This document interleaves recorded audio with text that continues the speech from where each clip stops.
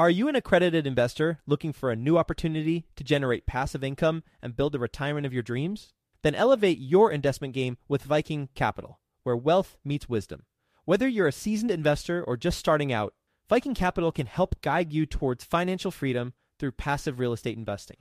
With strong and transparent underwriting, Viking identifies low-risk opportunities with the goal of preserving investor capital and maximizing long-term growth potential.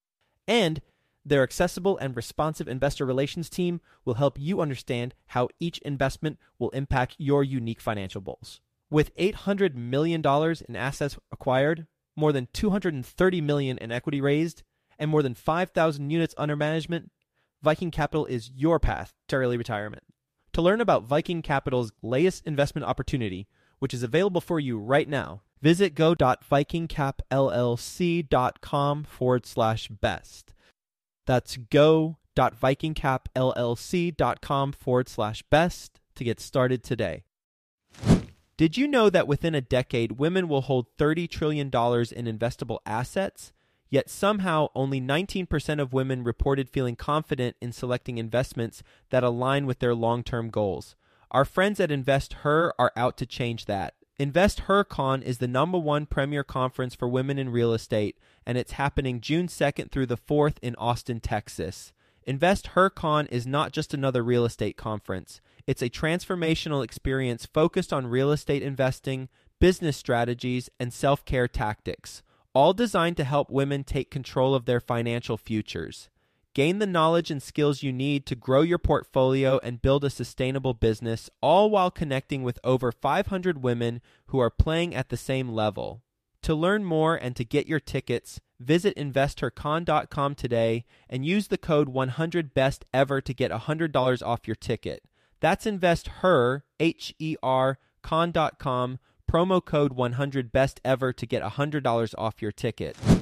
Quick disclaimer, the views and opinions expressed in this podcast are provided for informational purposes only and should not be construed as an offer to buy or sell any securities or to make or consider any investment or course of action. For more information, go to bestevershow.com. The most critical component of any deal is what you pay for the asset.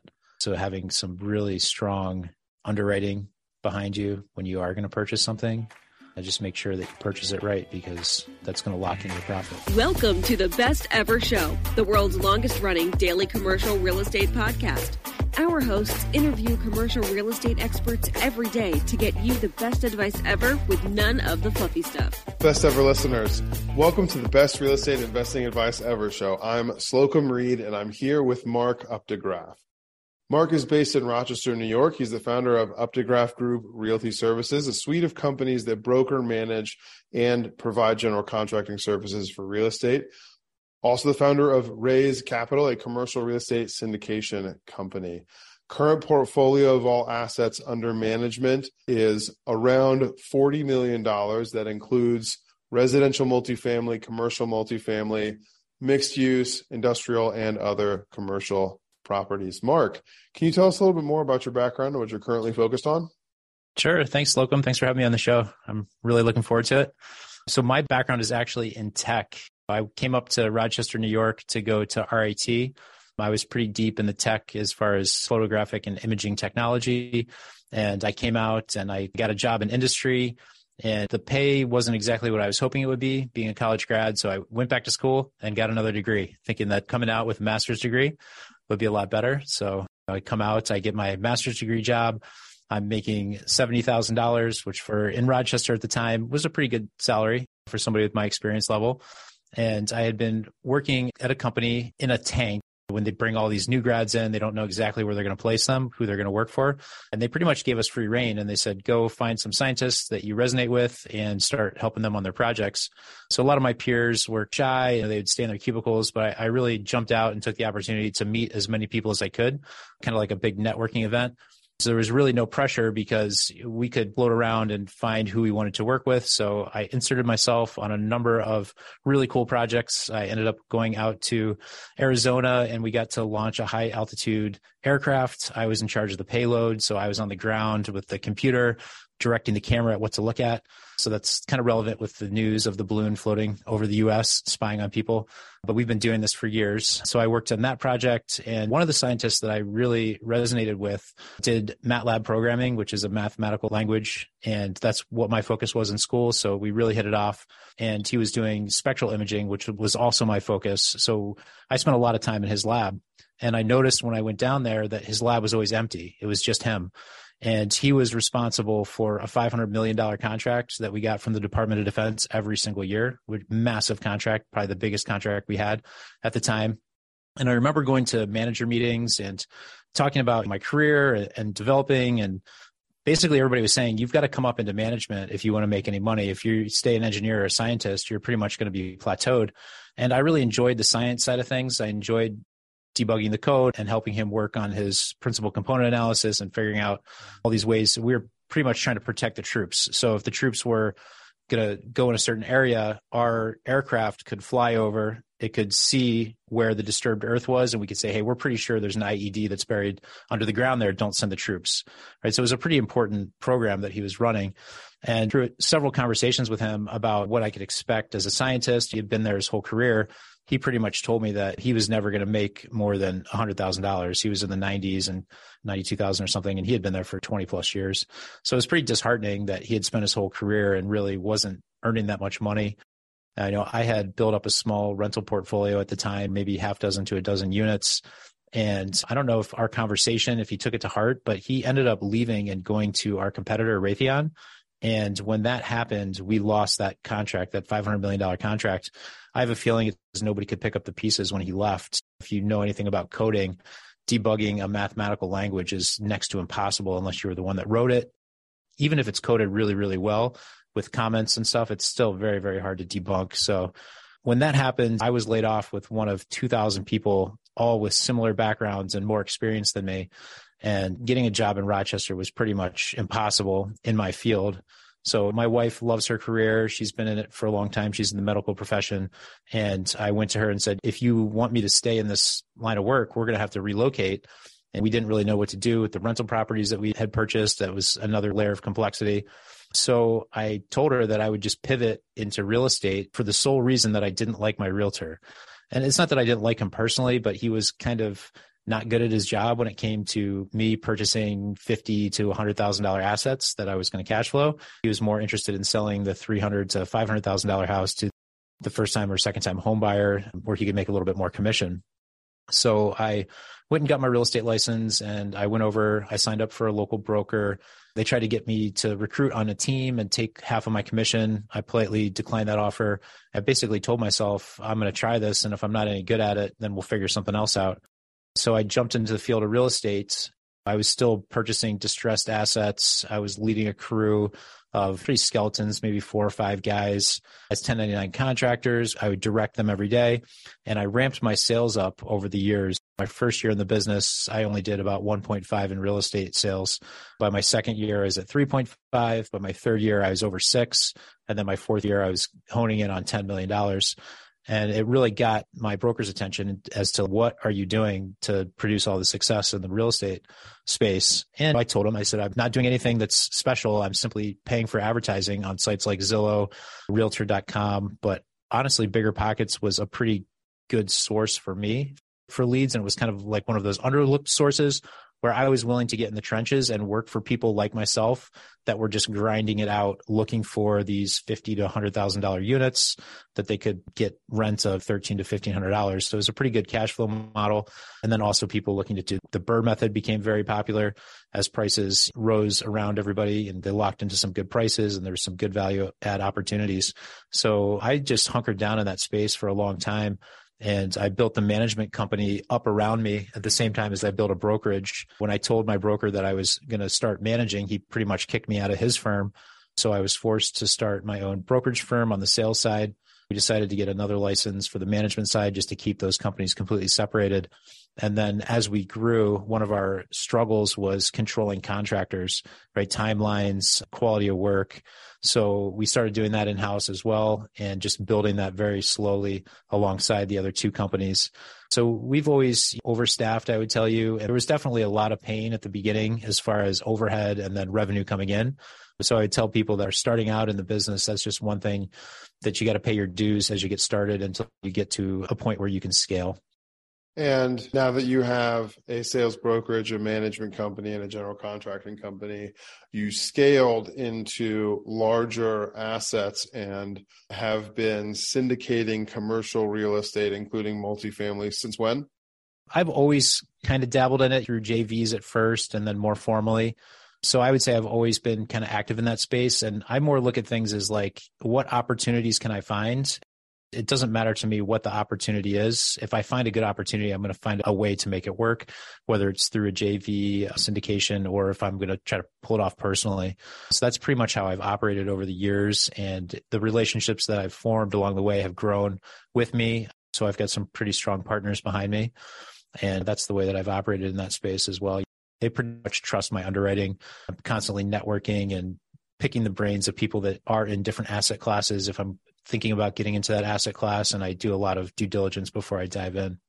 Mark, with as many facets as there are to your real estate career, we're recording in the middle of February 2023, and there are, of course, a lot of interesting things happening in the market and the economy in the world. Where are you seeing the most growth in all of the facets of your real estate? But what I really want to ask is, where is the most low-hanging fruit? Where is opportunity or great deals? Where are they the easiest to come by for you right now? I think everything's going to be pretty hyper-localized. So when you talk about opportunities, it's going to vary by market, but I'm typically looking for different types of trends. So what I've been successful at here in the Rochester market is I follow price per foot pretty closely. I know what a full retail trade is going to look like, and I do it in different asset classes. It doesn't necessarily have to be housing. It could go across the board, but I'm looking to position myself in an area that has been repressed in value for some time, but it's on the border of some areas that are getting some revitalization or maybe have some strategic improvement development projects coming up. So in the city of Rochester, for example, we've got what's called an inner loop, and our downtown city center core is circled by this expressway that a lot of other metros put in. I think it was like the mid 60s that they did this, or maybe early 70s. And it really cut the urban fabric. So you've got an expressway that's really unneeded for people to be able to supposedly pop on and pop off to be able to get into downtown areas. And we're very progressive in this way that we're filling it in. So we've filled in the first quarter of that. It was probably a mile and a half of real estate where they stabilized it. The city RFP'd or request for proposal to various developers, and then different things have been erected, mixed use, hotel. Some of the local businesses like the Strong Museum of Play has expanded, and it's really bridged the gap between some Class A residential neighborhoods and our center downtown. So now the next phase is going to be an even larger swath of real estate, probably 6 miles, that goes from where they stopped all the way over to our other interstate. And there's going to be a lot of opportunity for people that are willing to go into these areas a little bit early and purchase some of the real estate at bargain basement prices. And I think a lot of people just don't have the foresight or the stomach to do something like that. But I'm okay with it. I've seen how it's played out on the first segment. I pretty much called that, and the values have, in some cases, doubled, tripled their initial values. So the next segment is probably a little bit more risky in that the bridge between the infill and the existing neighborhood, we're not bridging into a Class A, we're bridging into a Class C or a Class D. But I still think with all this new commercial on grade and the city infrastructure and the push that the downtown's making to bring back jobs, we recently got the news that Constellation Brand, major employer, is going to relocate their corporate headquarters to downtown. The city has got a lot of things planned for downtown as far as like Rock the Riverway to bring the river back to life.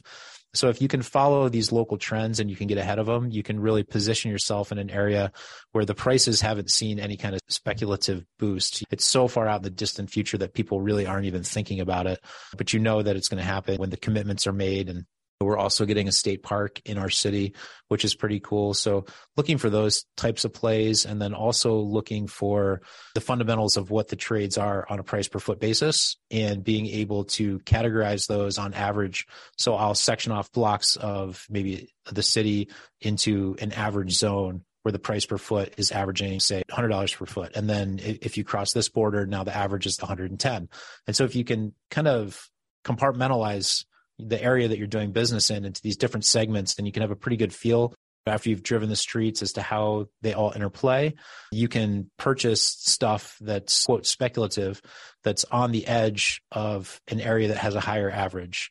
And that's been huge in positioning myself for appreciation over a shorter term investment of like a 2 to 5 year horizon, where most people say if you park your money in real estate and you want to make some money on appreciation, you're in it for the long haul.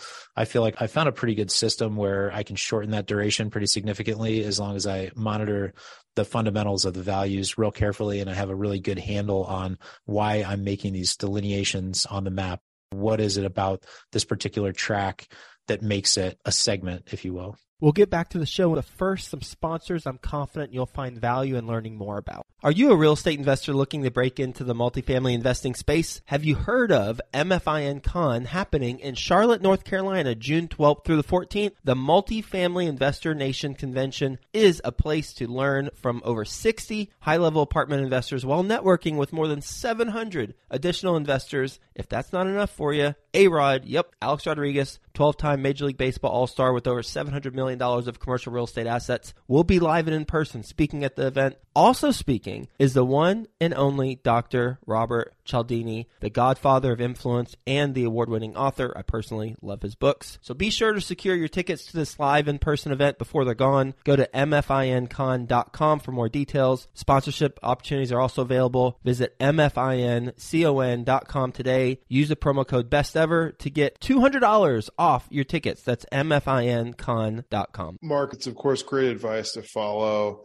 the trends in the local market and make sure you're putting yourself in front of them. And it's clear that you have highly detailed knowledge of what's going on in your backyard in Rochester. I want to ask the same question a little bit differently. It is a minority of our best ever listeners who are active investors, especially who are active investors and service providers. I'm partially asking selfishly. I don't engage in sales transacting as much anymore, but I also have a property management company and a general contracting company. Within your service provider companies, are you seeing low-hanging fruit type opportunities popping up recently in any of those spaces? Not necessarily. No, I think it's pretty much business as usual. We've had so many increases in pricing from labor. I don't know about your businesses, but my wages have gone up significantly since COVID just to keep people from leaving. And then to attract new people, we've had to make some pretty generous offers to get them in the door. So when you add that plus your increase in pricing on materials, which we all know the margins are inflated, we're trying to fight some of that and get pricing back down. But the consumers, they don't want to absorb all those costs on their end. So we're being pretty careful in our pricing. As we adjust our pricing, we don't want to scare everybody off and have them looking for somebody else to perform the work. In the construction field, I feel like there's less vetting that happens by the general public when they're hiring a service provider. And because we dot our I's and cross our T's, we have a pretty high overhead, workers' comp and general liability and builders' risks and all these different policies that we carry. So no, not really much low-hanging fruit right now. That's interesting. Not the answer I was expecting, but that makes a lot of sense. Mark, it's clear that you've seen success in a variety of activities within real estate, services you've been able to provide in real estate and also in your investing. What have you found most difficult recently, or where have you lost the most money? My father raised me. My father's a businessman and he's a man of a handshake. And that's kind of how he raised me. If you shake somebody's hand, you're going to do what you say and say what you're going to do. Unfortunately, there's a lot of people out there that aren't handshake people, and you might have a good feeling of trust going into it. And that might let your guard down to the point where you're not dotting your I's and crossing your T's. Just because you feel, I don't know how to really describe it, but every once in a while, I'll do something stupid like that where I treat somebody more like a friend in business and then it ends up biting me in the butt. So I think that's something that you should really look out for. Treat your business like a business and don't make exceptions when it comes to working with certain people. I think that's one place that I've overlooked over the years. And loyalty is also something that you really need to treasure. If you can find somebody that's going to be loyal, make sure that you take care of them. It's definitely dying out, especially in the younger generation. I'm almost more prone to hire older people at this point in my career because they tend to be more loyal than the younger people. When you say older and younger, can you put numbers on those ages? Sure. I'm talking about people that are almost close to retirement, where you might think, my first perception when I was hiring this type of demographic, that they're nearing retirement age, maybe they've got 5 to 10 more years of work left in them before they're going to retire, was that they're getting older. They're probably going to be physically weaker and maybe mentally more checked out because they're getting closer to retirement. But they tend to be the people that are the most loyal, the most outspoken. They give you the best referrals and that help you bring more motivation and more people into your organization versus the people that are in their, let's say, 30 to 40s. They have the mentality that the grass is always greener somewhere else, that what they're bringing to you is worth so much more and you should really bend over backwards for them. That's kind of the mentality that a lot of the younger generation takes, and they're willing to just turn their back on you and walk out the door with no regard to the future of what that might mean for them professionally. Things like no 2-week notice and just a general disregard or disrespect. I pride myself in taking care of people when I bring them on payroll. I never lay people off, even if we go through a slow time. We're a very cyclical market in Rochester in that when the winter hits, there's a lot less work to do than during the spring. And in the spring, you can't have enough hands on deck. I don't hire people that I can't bring through the winter and make sure that they have a paycheck so they can feed their family. So I make that commitment and I take it to heart. And it kind of rubs me the wrong way when your employee will be the first one out the door as soon as spring gets here because somebody offered them something that sounds a little bit better and they haven't even vetted whether it's sustainable or who the person is that's making this offer is. So I've seen people leave. I've seen them try to come back when they've realized. I've seen it all. So I just really value people that are loyal and that take the time to do the due diligence up front and to really know what it is that they want so I can help them achieve their goals as they help me achieve mine.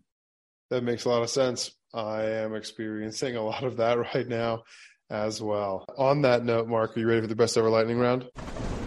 Sure. What is the best ever book you recently read?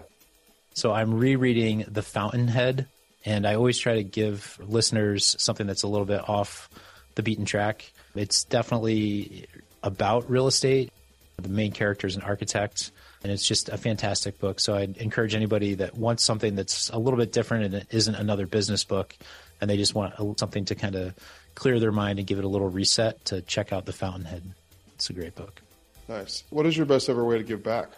Because we're in housing, we feel like helping the homeless population is probably where we should focus, and that's pretty much what we do. And I know homeless might now be a non-PC term, but I forget what the correct term is. So what we do in our organization is we try to have fun events to raise awareness, but then also raise money. So we'll do like a silent art auction every year, and you'd be surprised that we can actually get better donations from starving artists than we can from the general population that have normal 9-to-5 jobs. So the artists have been very generous with their works, and then we'll make it a fun event. We'll bring all of our previous clients out, we'll advertise it to the public, and then we'll auction off the different artworks for charity, specifically for St. Joe's House of Hospitality. They house the homeless here in Rochester. My family and I try to donate our time to go over there and help in the kitchen. And then outside of the Rochester community, we've been involved with some mission work down in Honduras as time permits. I haven't taken my children down there yet, but as they get older, I'm looking forward to giving them some of the same experiences that my parents gave me over the years. Mark, similar to a question I've already asked, what is the biggest mistake you've made as a real estate investor? And what is the best ever lesson that resulted from it? Biggest mistake as a real estate investor. I'm very, very conservative when I underwrite properties. So I would tell you that for the most part, I haven't bought anything that was just stupid. And some people might call it a mistake, but if I find an opportunity, I'm going to seize it. And if it's got to go on the back burner for a little while, I'm okay putting it on the back burner because I know you only make money in this business when you buy, right? So you've got to buy right. And yes, there's going to be holding costs if you have an asset that's not doing anything and it's on your back burner, but it's all going to depend on your personal cash flow, your tolerance for risk. And I think some of my best investments have been those where I didn't have the capacity to fully take them on at the time, and I had to put them on the back burner and bring them onto the front burner over time. So my whole career has been this shuffle of get whatever I'm working on off the front burner and finish up my back burner. And I always keep something back there simmering, so I'm ready to go as soon as my project is up. What is the lesson there? Lesson, I would say, is to go with your gut. You have to know your numbers. You have to make sure that you can afford to take that model. But I'm willing to invest some of my cash flow on the future of my company and knowing that it's not going to have an immediate return. So you've got to be able to seize opportunity when it presents itself. Some opportunities are going to be better than others. Location can't be changed in a real estate investment. So for me, some locations are so strategic and so important when you have this longer term horizon that if they're presented to you, it might be the only time you're ever able to capitalize on it. So if you can pull it off, go for it. On that note, Mark, what is your best ever advice? You lock in all of your profits based on your purchase price. So that's probably the most critical component of any deal is what you pay for the asset. So having some really strong underwriting behind you when you are going to purchase something, and just make sure that you purchase it right because that's going to lock in your profit. And last question, where can people get in touch with you? They can go to Raze Capital. It's RAZE, like you're going to knock down a big giant stack of capital. RazeCapital.com. That link is in the show notes. Mark, thank you. Best ever listeners, thank you as well for tuning in. If you've gained value from this episode, please do subscribe to our show, leave us a 5-star review, and share this episode with a friend you know we can add value to through our conversation today. Thank you, and have a best ever day. See you at the conference. Hi, Best Ever listeners. Joe Fairless here again. And one last thing before you go, would you like to receive a short weekly email with proven tips from experienced investors, free tools and resources, and a roundup of the week's most relevant news and Best Ever content? Well, if so, join the community of nearly 15,000 commercial real estate passive and active investors who receive the Best Ever newsletter. Just go to bestevercre.com/access. And you'll get the very next one. I hope you enjoyed this episode. And as always, thank you for listening and have a best ever day.